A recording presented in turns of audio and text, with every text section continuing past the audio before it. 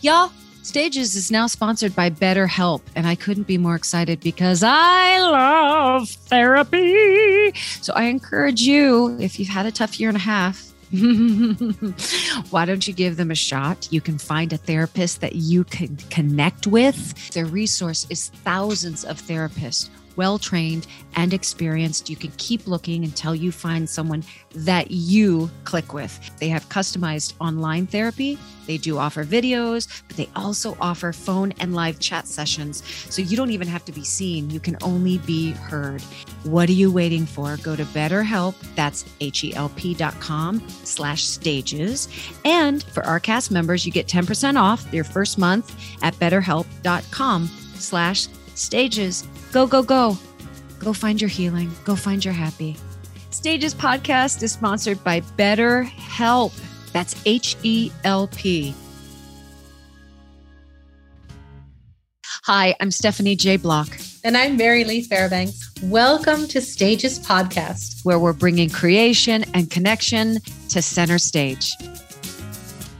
I mean, I get real sappy when I talk about my pals that I call them my family from the falsettos. But when I hugged you on that Tony carpet, because I was nervous, Andrew, me too. I was nervous to come back to that world, to that scene, to all of it. It's nice to hear you say that because I felt the same way. I was very nervous. I was very honored to be included. Me too. But nervous about going back and not sure if I could even do it anymore. Quite frankly, I was like, do I know how to do this? Like, do I know how to even just like walk on a carpet and talk to people? And can I still take photos? I don't know. And then had to sing that night. And I was like, this is very overwhelming. But with every step, seeing you and seeing, Kelly or seeing Norm Lewis or, just like, running into people, it was like, oh, we're a part of this community. And this does feel like a celebration of the community. Right. Which felt really great. It did feel great.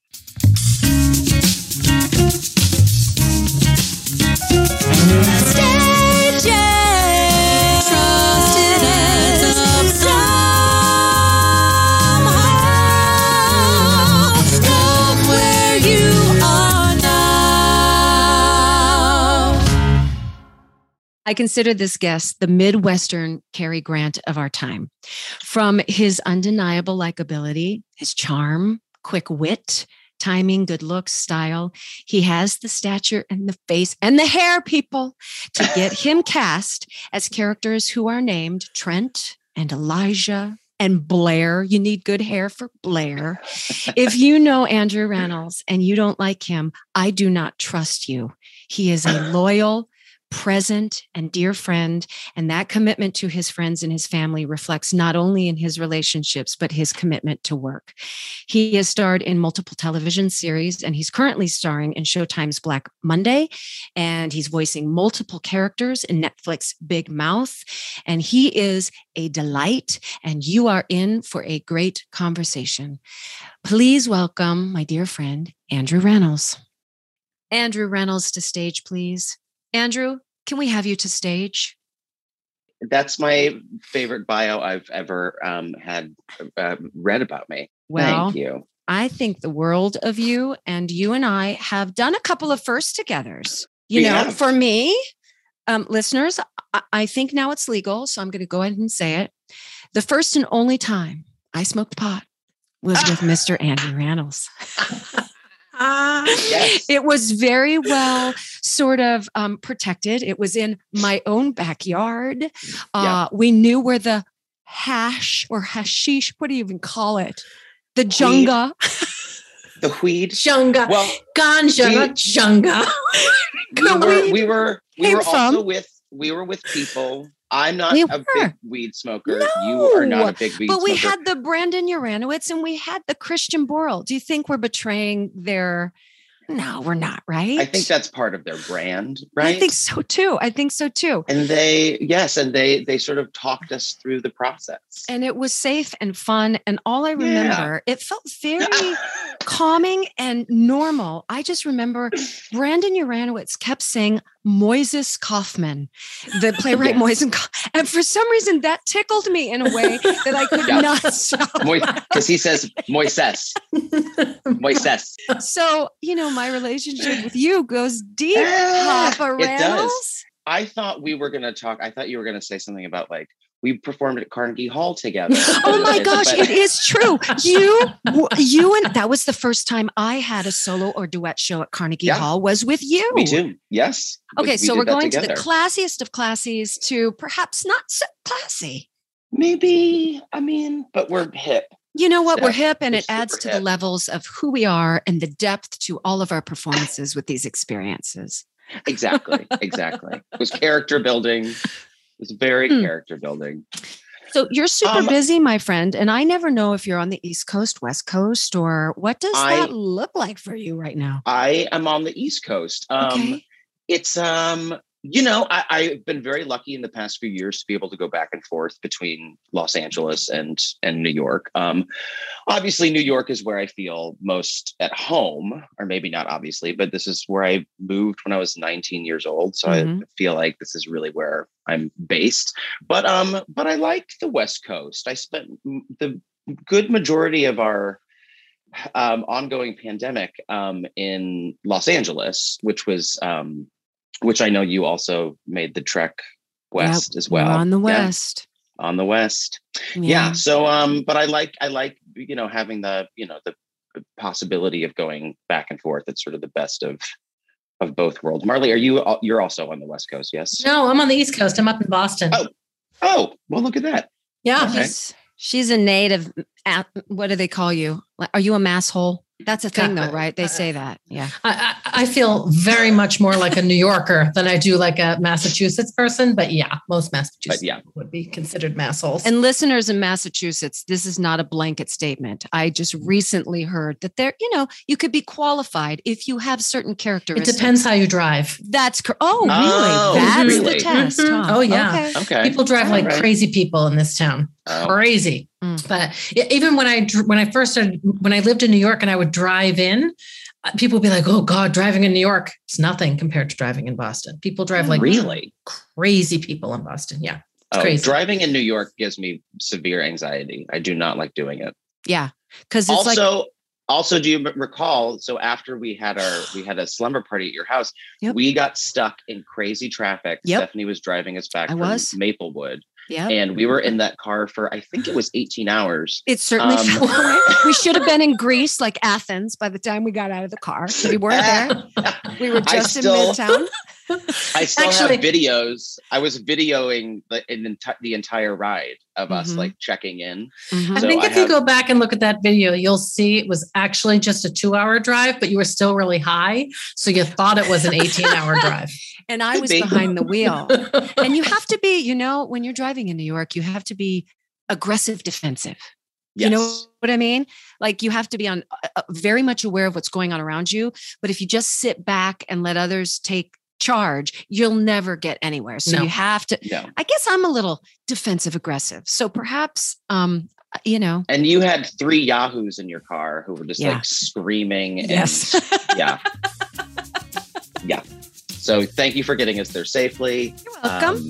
You're welcome. I saved your life. But I have to ask, before Stephen Sondheim left this physical world, did you ever get to share a meal or a space or a conversation with him?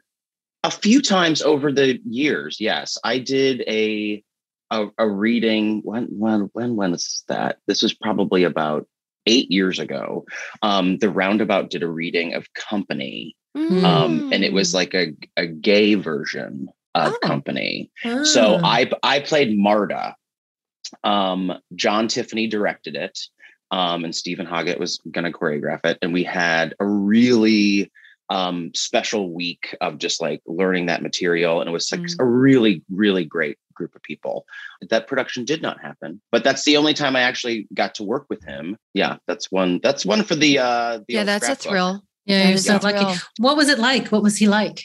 He's very nice. I found him to be very grateful about people performing his work and very sort of emotional about hearing his work performed in a new way. And And then with our friend a few years later with James Lapine, remember when he had that bar mitzvah? Yes, we were supposed to sit at the table with Stephen Sondheim, but it didn't happen. But I was spent a lot of time backstage with them at that, because Christian and I performed that night. We did. Yes. That was sort of the sort of beginning of the talks of Falsetto's revival. It was that Christian and I sang Thrill of First Love together. And that's sort of what kicked off that conversation. But I got to just sit next to Stephen Sondheim and I tried not to nerd out too much, but it's hard. Yeah. It was hard not. No, I nerded out because I was sitting at the table and there was a place, what do you call those little place cards? Place card. Yeah. That said, Mr. Stephen Sondheim. I was like, oh, it's happening. He's sitting at my table. Conversations. I will be jaunty. I will be serious. I will be distant yet approachable. Like I had my whole, and he just never came to the table. And I've had a couple moments like that.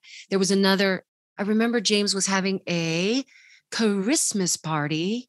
Yeah. And I had to go early. It was Celia Keenan Bolger and myself that came early because then we had to rush off and do our shows.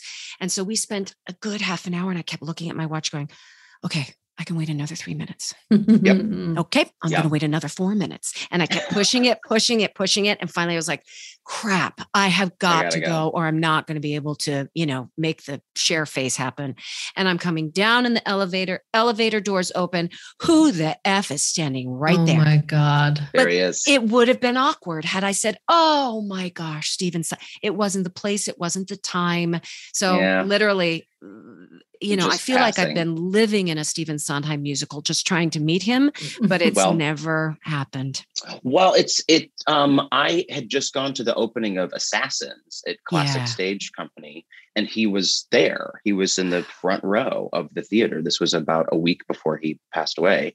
And it was, a thrill to see him, but sort of to your point, I was with a friend of mine and he was like, well, go say hello. And I was like, no.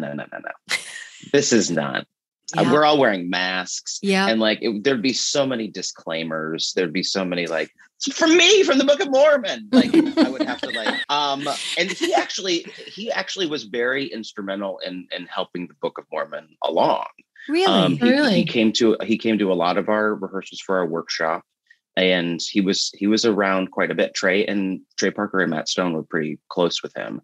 And he was really helpful about giving notes. And, that was their first musical they had written. And so he came in, he was around a lot for that workshop that we did, which was also exciting. But wasn't hands-on. He would watch and then he would talk to Trey and Matt. So we kind of had a little bit of distance from them. Because I read a letter, I think, on social media that Stephen Sondheim was watching South Park and literally unsolicitedly, is that a word? Unsolicitedly wrote them a letter saying, I love your humor. I love everything. If you all ever want to write a musical, would you please consider collaborating with me? Yeah. Wow. Pretty incredible. Yeah. Pretty incredible. When I first got to New York, I used to do Steps of the Palace as one of my audition songs all the time. And I had it recorded and I found out where he lived and I sent him a letter with a little recording of it and telling him the story about how I drove my poor brothers up and down the walls, listening to Sunday in the Park constantly in my bedroom, singing it to no end over and over.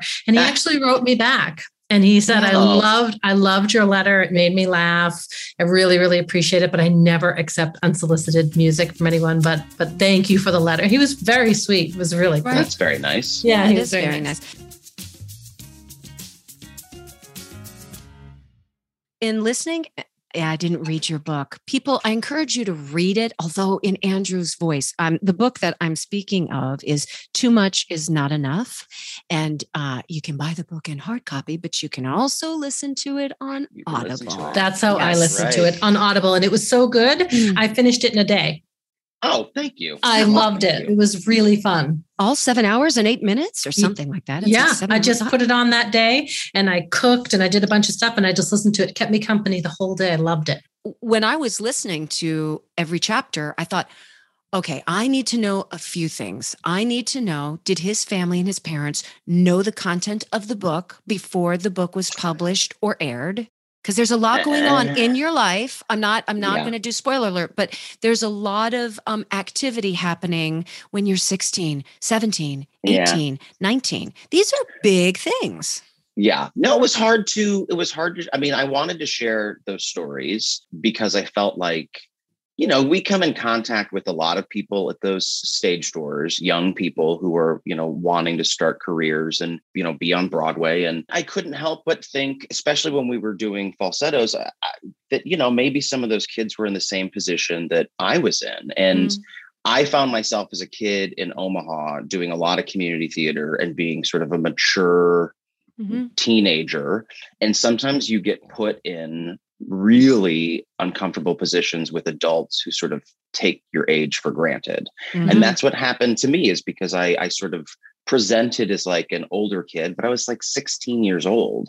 And this 40-year-old man decided that seems like a good idea. And I was trying to be mature and thought I could handle that. And I couldn't handle it. It was really upsetting, and it was very troubling.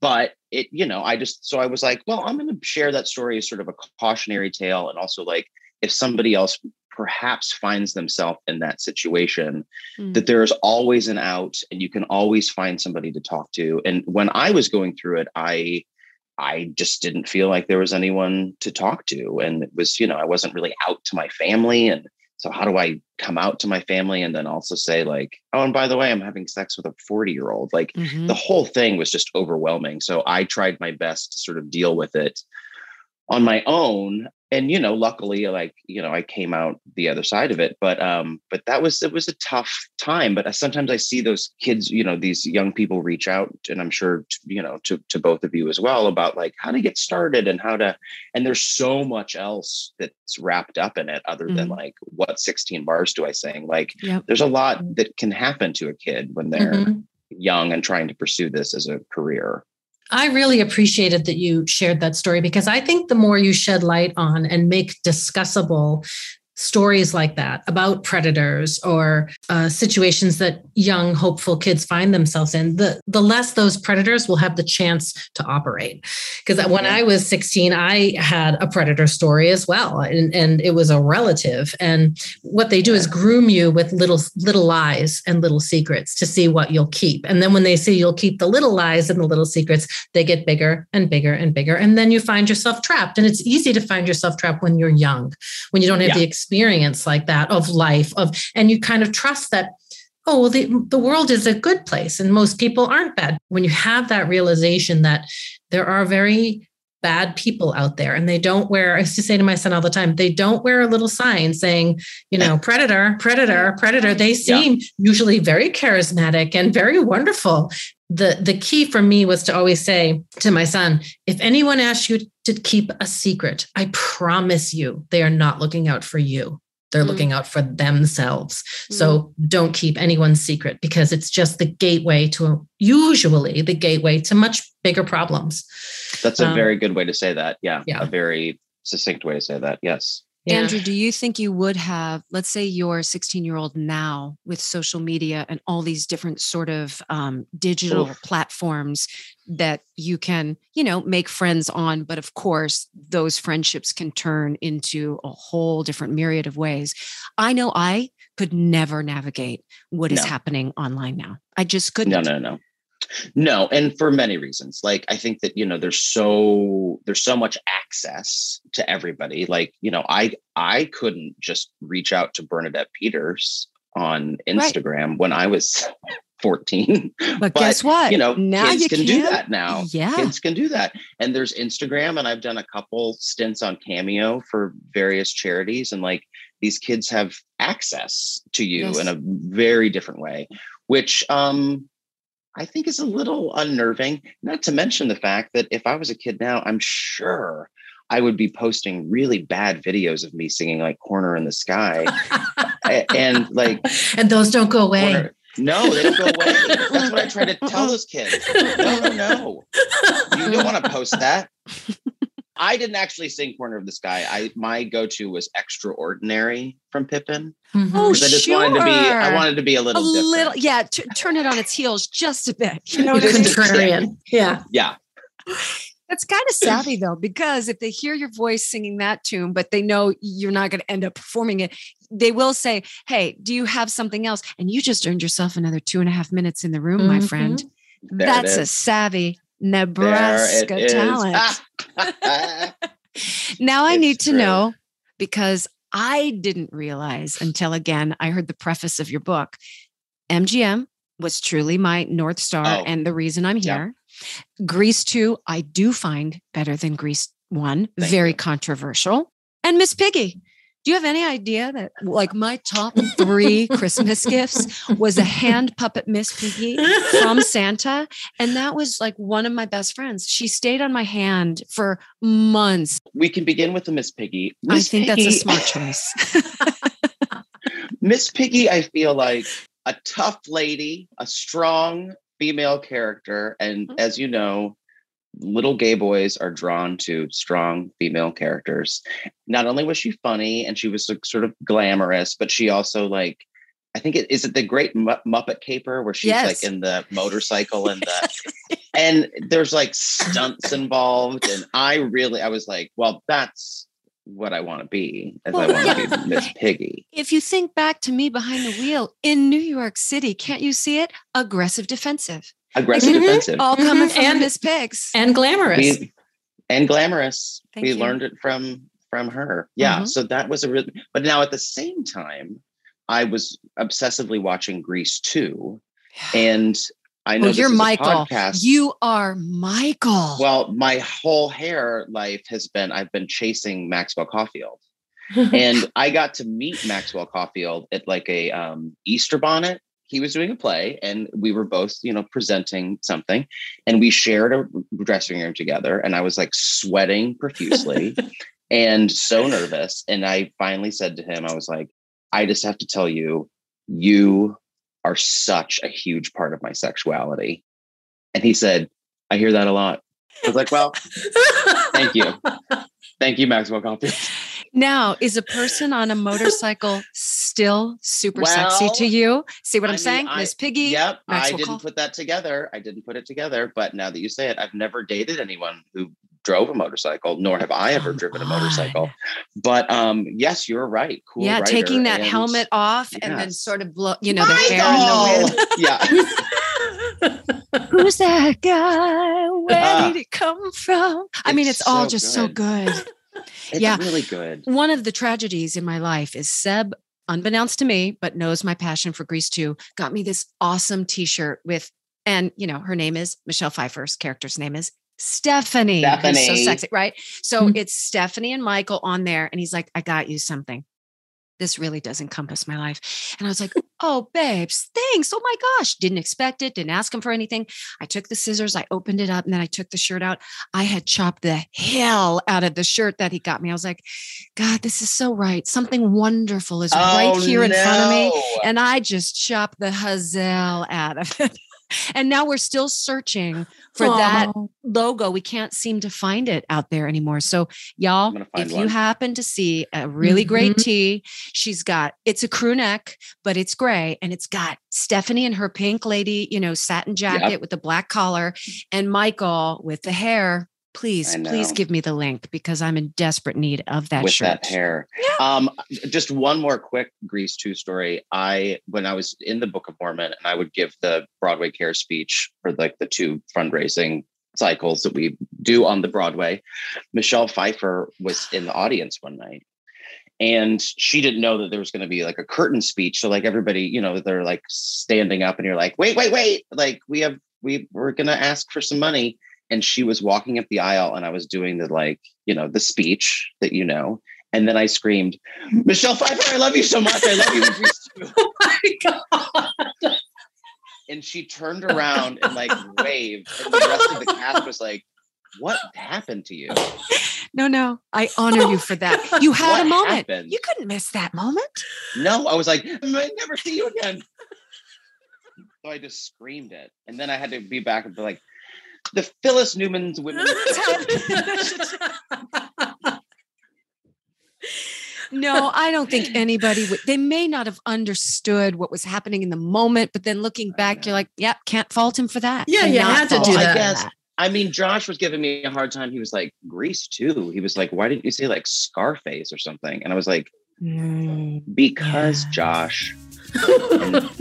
No, that's enough. That's enough of a sentence right there.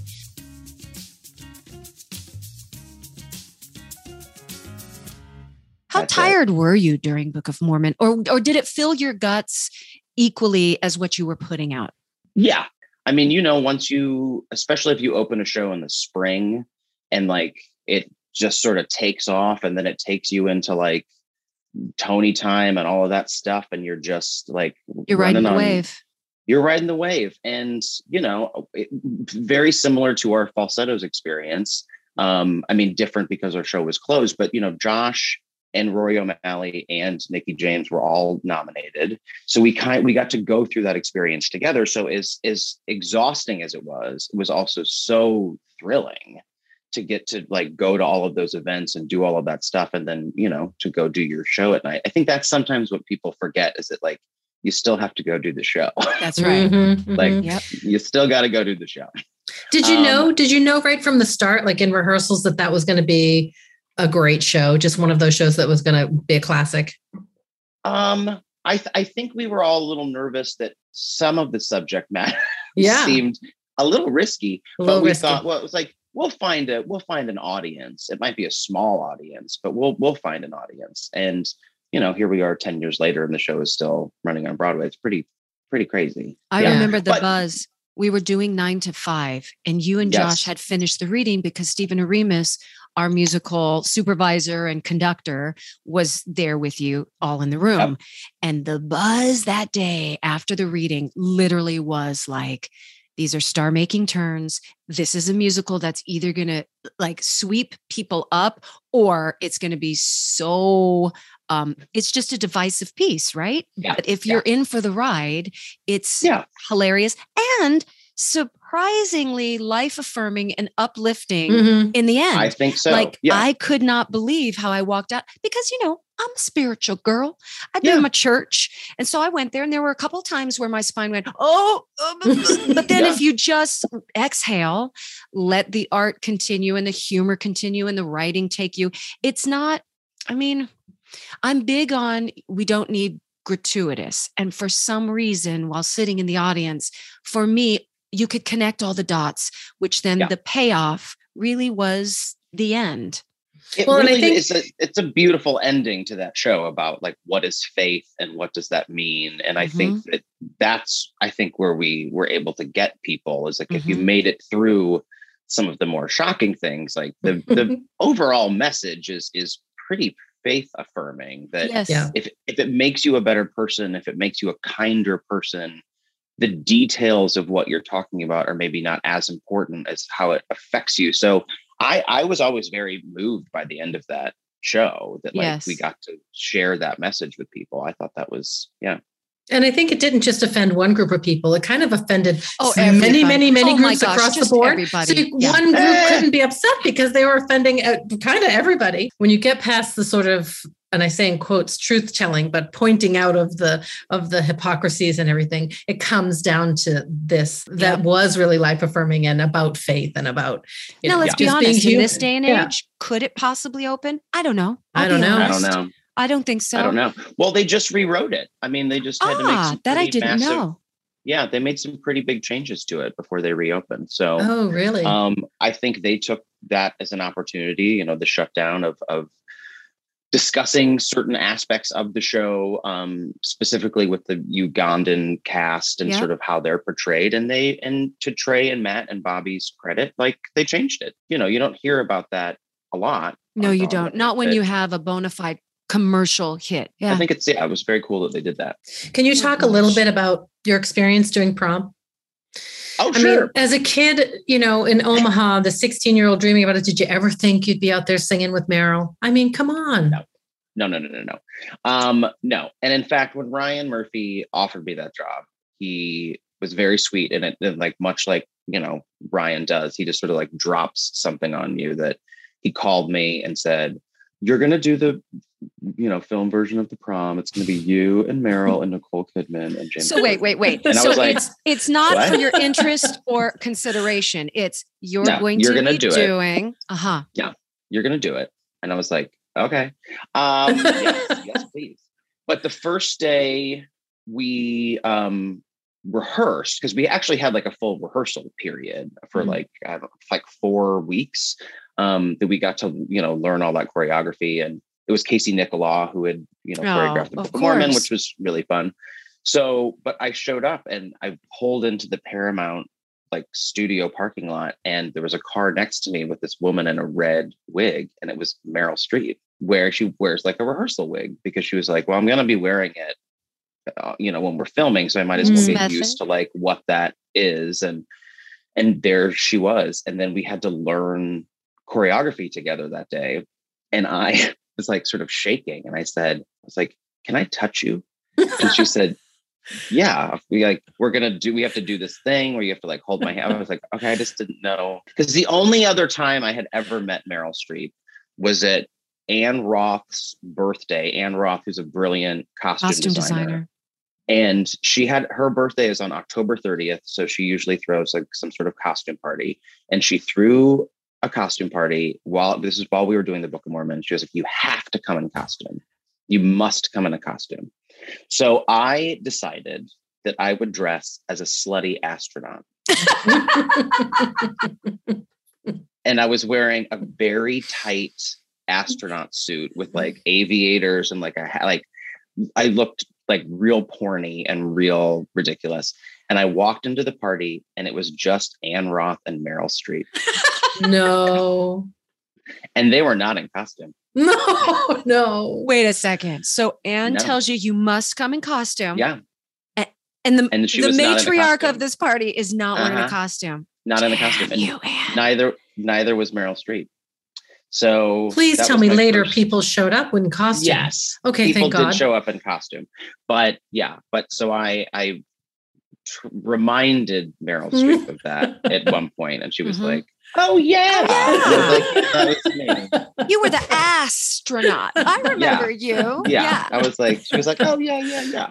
But they're all, I mean, what was so cool about, especially having that rehearsal process, was how hard she worked and Nicole worked and James Corden, like everybody just sort of dove in musical theater style. And that was really satisfying to see. And I feel like, and I don't know if this was like a conscious choice on their part, but it just really like leveled the playing field for everyone. And it felt like we were all on the same team, and that nobody was going to be, fancy or a movie star, or, everybody was just trying to learn this choreography and trying to, learn their music. And Nicole Kidman, man, she ran that choreography every chance she would get. And she was always the one too. Like we learned that the finale, and we shot it pretty sequentially, actually. So the finale was the last thing that we filmed.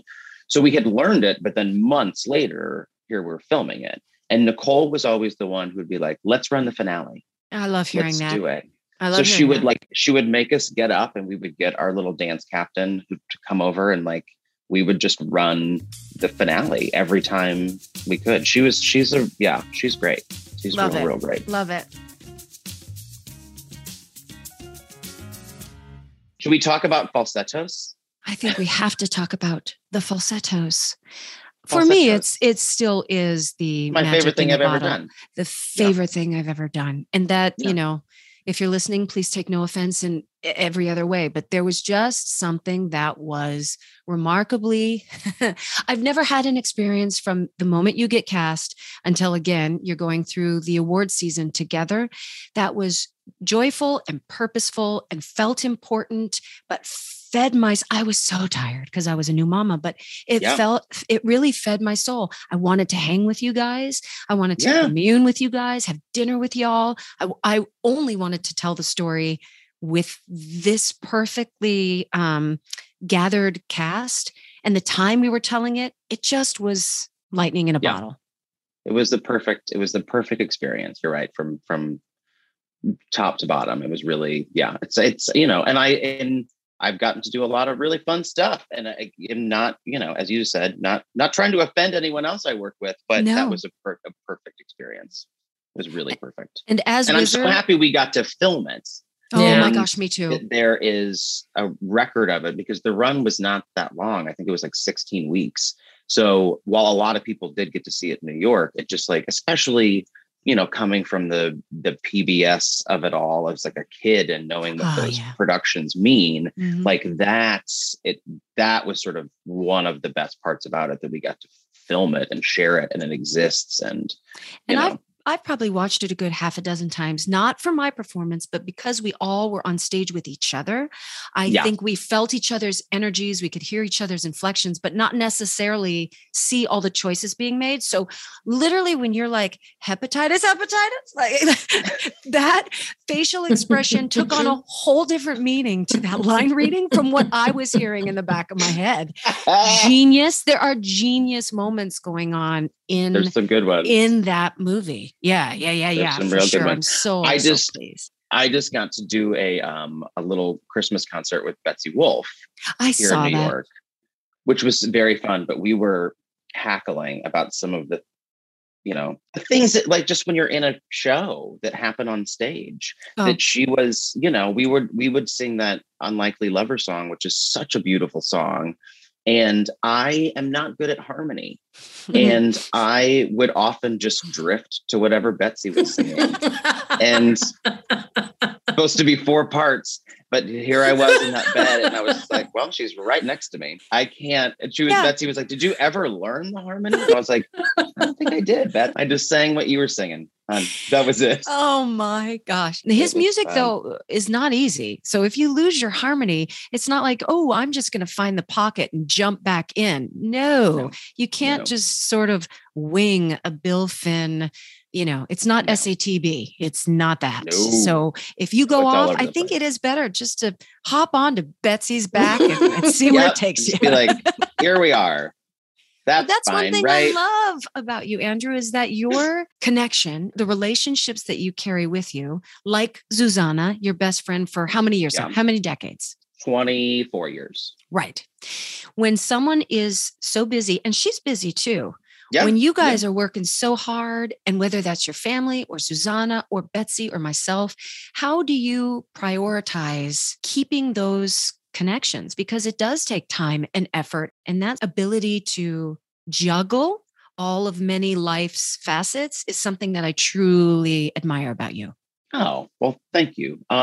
You're lucky if you take a couple people with you from every production that you're a part of. It's like you always end, closing night is always, we'll be best friends forever, but it doesn't always work out that way. You're lucky if you get to, really build a connection. And that's something that I remember learning as a kid, like even just doing like community theater, was like, if you do want to keep in touch, like it's kind of up to you. Like it's up to you to sort of keep those communications. I mean, and there's certainly people that like I love working with, and I maybe won't see them for like a year, but then you have a moment at a party or something and you see them, and it's like no time has passed in a lot of ways. And I think that's a special part of, I don't know if it's specific to our business, but I've certainly found that to be true, that like you can always sort of fall back into the old jokes and the old connections. And that's I think what it's a really special part of what we get to do is, you have these very intense moments with people. I mean, I haven't spoken to Christian Borle in a long time, but I know you would pick up, I see him exactly where you left off. You know what? Let's call him right now. Morning, Christian. And now it's time for the 5 questions. I'm just going to throw a brand new one out there, Stephanie. Oh, well, even Stephanie hasn't heard this one. Oh my gosh. Okay. Andrew, what would be the theme song of your life? The theme song of my life, the first thing that popped into my head was, I don't know if you remember the show from the 80s, but It's a Living. Yeah. Life's not the French Riviera. That's what it would be. Right now, I think mine would just be 60 Minutes. Tick, tick, tick, tick, tick. That's That's what I feel every damn waking moment of the day. Oh my God. Right. If I was to step into your closet, is there a garment or an item that holds such special memories that you will never, ever get rid of it? I have the tuxedo that I wore the first time I went to the Tonys as a nominee that I don't fit in anymore. And I don't know if I ever will, but I will always keep that tuxedo. I love it. In fact, sometimes during the pandemic, I would just try it on to see how close I could get those pants to closing. And sometimes they would. And I mean, I certainly couldn't sit in it, but maybe I could lean or stay. We'll get you one of those things that they put in maternity jeans where you hook it on the thing and you have that whole elastical opening there. We'll get that for you. So you can put it on and feel good about being in that tux again. The women know all the tricks for those sort of things. Yep.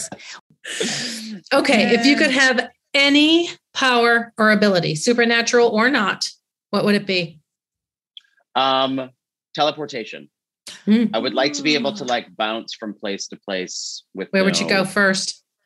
Well, it would just be easier to like visit my family and like I could go be in your living room right now, or I think that would be it. Oh my gosh. There was also, I'm going to give it a two-part answer. There was also a show when I was a kid called Out of This World, where a girl, with the robot? she could stop. No, that's Small Wonder. Forgive me. My bad. But she could stop time by touching her fingertips together. Do you remember the show? No. I often think of that sometimes too. Of like, I wish I could do that. But a teleportation, that would be the big one. Do you have a good luck charm or a ritual? I tried to sort of break myself of that habit because I got real, I could get really in my head about it. So I try to break myself of the rituals, just because it's like, then if something goes wrong, then I get too superstitious, or I get, so I get nervous about that. So I can't do a repeat thing. Okay. Final question. Okay. If you were a nail polish color, what color would you be? And what would the cheeky little name be? What color would I be? I mean, probably like a red. And I think the name Meryl's would be, wig. Would you call it Meryl's wig? Oh, that's a good one. I would call it the higher the hair, the closer to God. It's a long title for a nail polish, but I feel like people would get it. Yeah, they're all in. They know. It's very 80s. Have you noticed that my hair has like grown since we've been talking? Yeah, so you're about 6'2" and a half now. Yeah. It's gotten bigger. It just happens. I thank you. Thank you for your time. Thank you so much. I love you lots and lots. I love you too. And so nice to meet you. So nice to meet you. And thank you for having me. Yes. Thank you for coming on. Yeah. Yes. You're awesome. I can't wait to, again, hug you in person. Okay. We're going to stay on. We're going to talk about you for a little bit, but happy Monday. All right. I love you, Steffi. Love you too. Bye. Bye. Bye. Coming up next, what struck a chord with us? Right after a word from our sponsor. Stages Podcast is sponsored by BetterHelp. Our theme song says, love where you are now, but sometimes we all need a little help.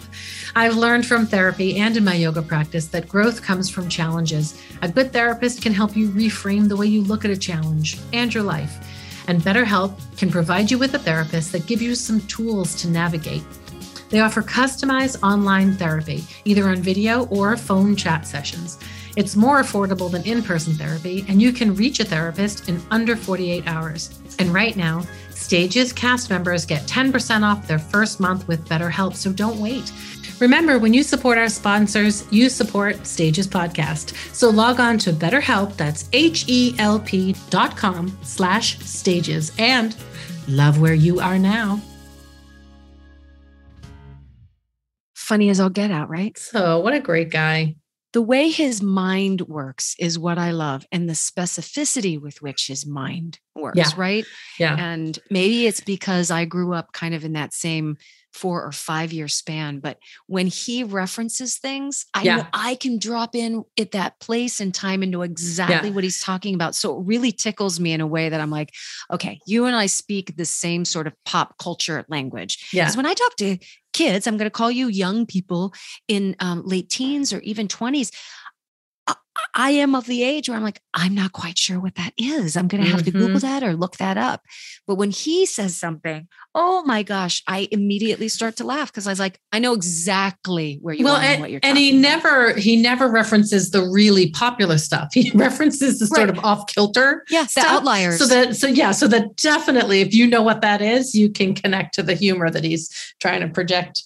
And the success of him is, I mean, I did a lot of homework to kind of go back and be like, oh yeah, you did this, this, and this. And even still, I missed like 3 really huge. It's like, oh yeah, when I did the prom, or now I'm doing this thing, Girls 5 Eva. And you're like, oh my gosh, you're everywhere. Yeah. And we didn't even talk about Black Monday. And he's also doing so many things, so that I think he doesn't really latch on. It's actually a really great attitude to have about everything. If you're sort of white knuckling, I think we talked about that a little bit in Pamela Bob's episode. Exactly. When you're white knuckling or holding on to either what you did or what you want to do, it doesn't leave room for any flow. He seems to take it very much in stride and with great humor and perspective. He sort of puts it into a perspective of, yes, it's super important and it's super fun and it's everything I ever dreamed of, but it doesn't define everything about me, is how he seems to come across. He walks this balance of being down home, like old fashioned goodness, but his art is pretty risque, like Big Mouth. It's got some edge and some sharp tongue and some explicit humor to it. Same thing with Black Monday. His book, I will say, it is so worth the read or the listen. But he speaks very personally about a lot of issues like we spoke about, right? About sexual awakenings, sexual mishaps, sexual scares, finding his way through New York City, which everybody's story is going to be different and is going to have these details. But I just want you to know that his heart and his humor is in there, but he is unzipping himself and showing you a lot of his guts. And it takes way more courage to do that than I would ever have. I don't think I would be able to be as open about my mistakes or my mishaps or the things that trip me up as he was. It's sort of unapologetic, but not really. It's just this honesty, no shame. I think that he's sort of doing it without shame. And I think that's really unique and really needed. Because I think he believes that the sum of all parts are what makes him him. And when you can embrace that, then there is a freedom. I'm still searching for that too. I just have to always take the temperature of the environment and the people that are in that environment when I choose to share, But I think he's come to a place in his life where he said, it's time. And I think, again, it wasn't just about, I have to share this for me. There are cautionary tales in there, and there's a reason. There's a bigger reason for him to tell these stories. Yeah, it wasn't just telling the story to tell the story to be of shock value. He actually is trying to empower young kids who find themselves in a similar position. And that's what I really enjoyed about why he told the story. I think that's so important.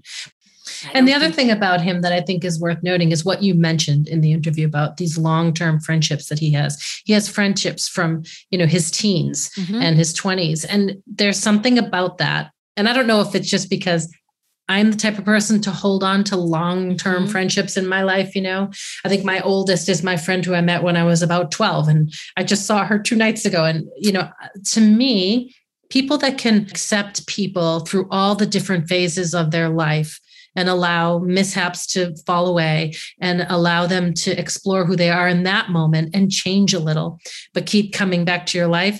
I think people who allow you to do that and who allow others to do that is a really special thing. And I try to be that person for my friends. And I know that the ones I've held on to have been that for me. I mean, you're an example of that too. You and I have gone through so many different roads and pulled apart and come together, and, the weaving of and the Mary different Lee, timing. If you don't say stages right now, I'm going to punch you in the guts. Steph, what it's about. It's about someone who can see you through the different stages of your life. That's right. That's right. I will keep him through the many stages in my life, and I hope he keeps me. I mean, one of the memories that I love is that we had finished Falsettos. Vivi was going to turn 2, and Seb and I had this wackadoodle. It's totally selfish to bring her to Disney World. And next thing I knew, Andrew's like, I want to come. Christian was like, oh, I'm going. And Brenda's like, oh, we're all going to celebrate Vivi's second birthday. And we got our face painted and we did like Disneyland and Epcot to celebrate this little 2-year-old. And it's moments like that that are indelible to me. And their generosity of spirit and time, because it sounds fun and all, but when you're adult grown people to dedicate like 2 or 3 days to go to Disney World to celebrate a friend's 2-year-old, I just find it so, so beautiful. And it really was one of those moments where I was like, these are my guys. They are there for me and my family. Me too. And that really was a special show. I was so happy I got to see that show on stage. Me too. And I've said it before. I just thought you were utterly brilliant in that show. Yeah, it was a great, great, great show. Thank you. You're so fortunate to have been able to do it and, be a part of it. I recognize that. All right, my love. This was fun. Thank you. I know I felt that way too. I like starting my day with fun. It's good. All right, everybody. Thank you so much. We'll see you next week. So if this episode resonated with you, please follow, subscribe, and share. You can always find us at stagespodcast.net. A big thank you goes out to our assistant and doer of all things technical, Saren Cho.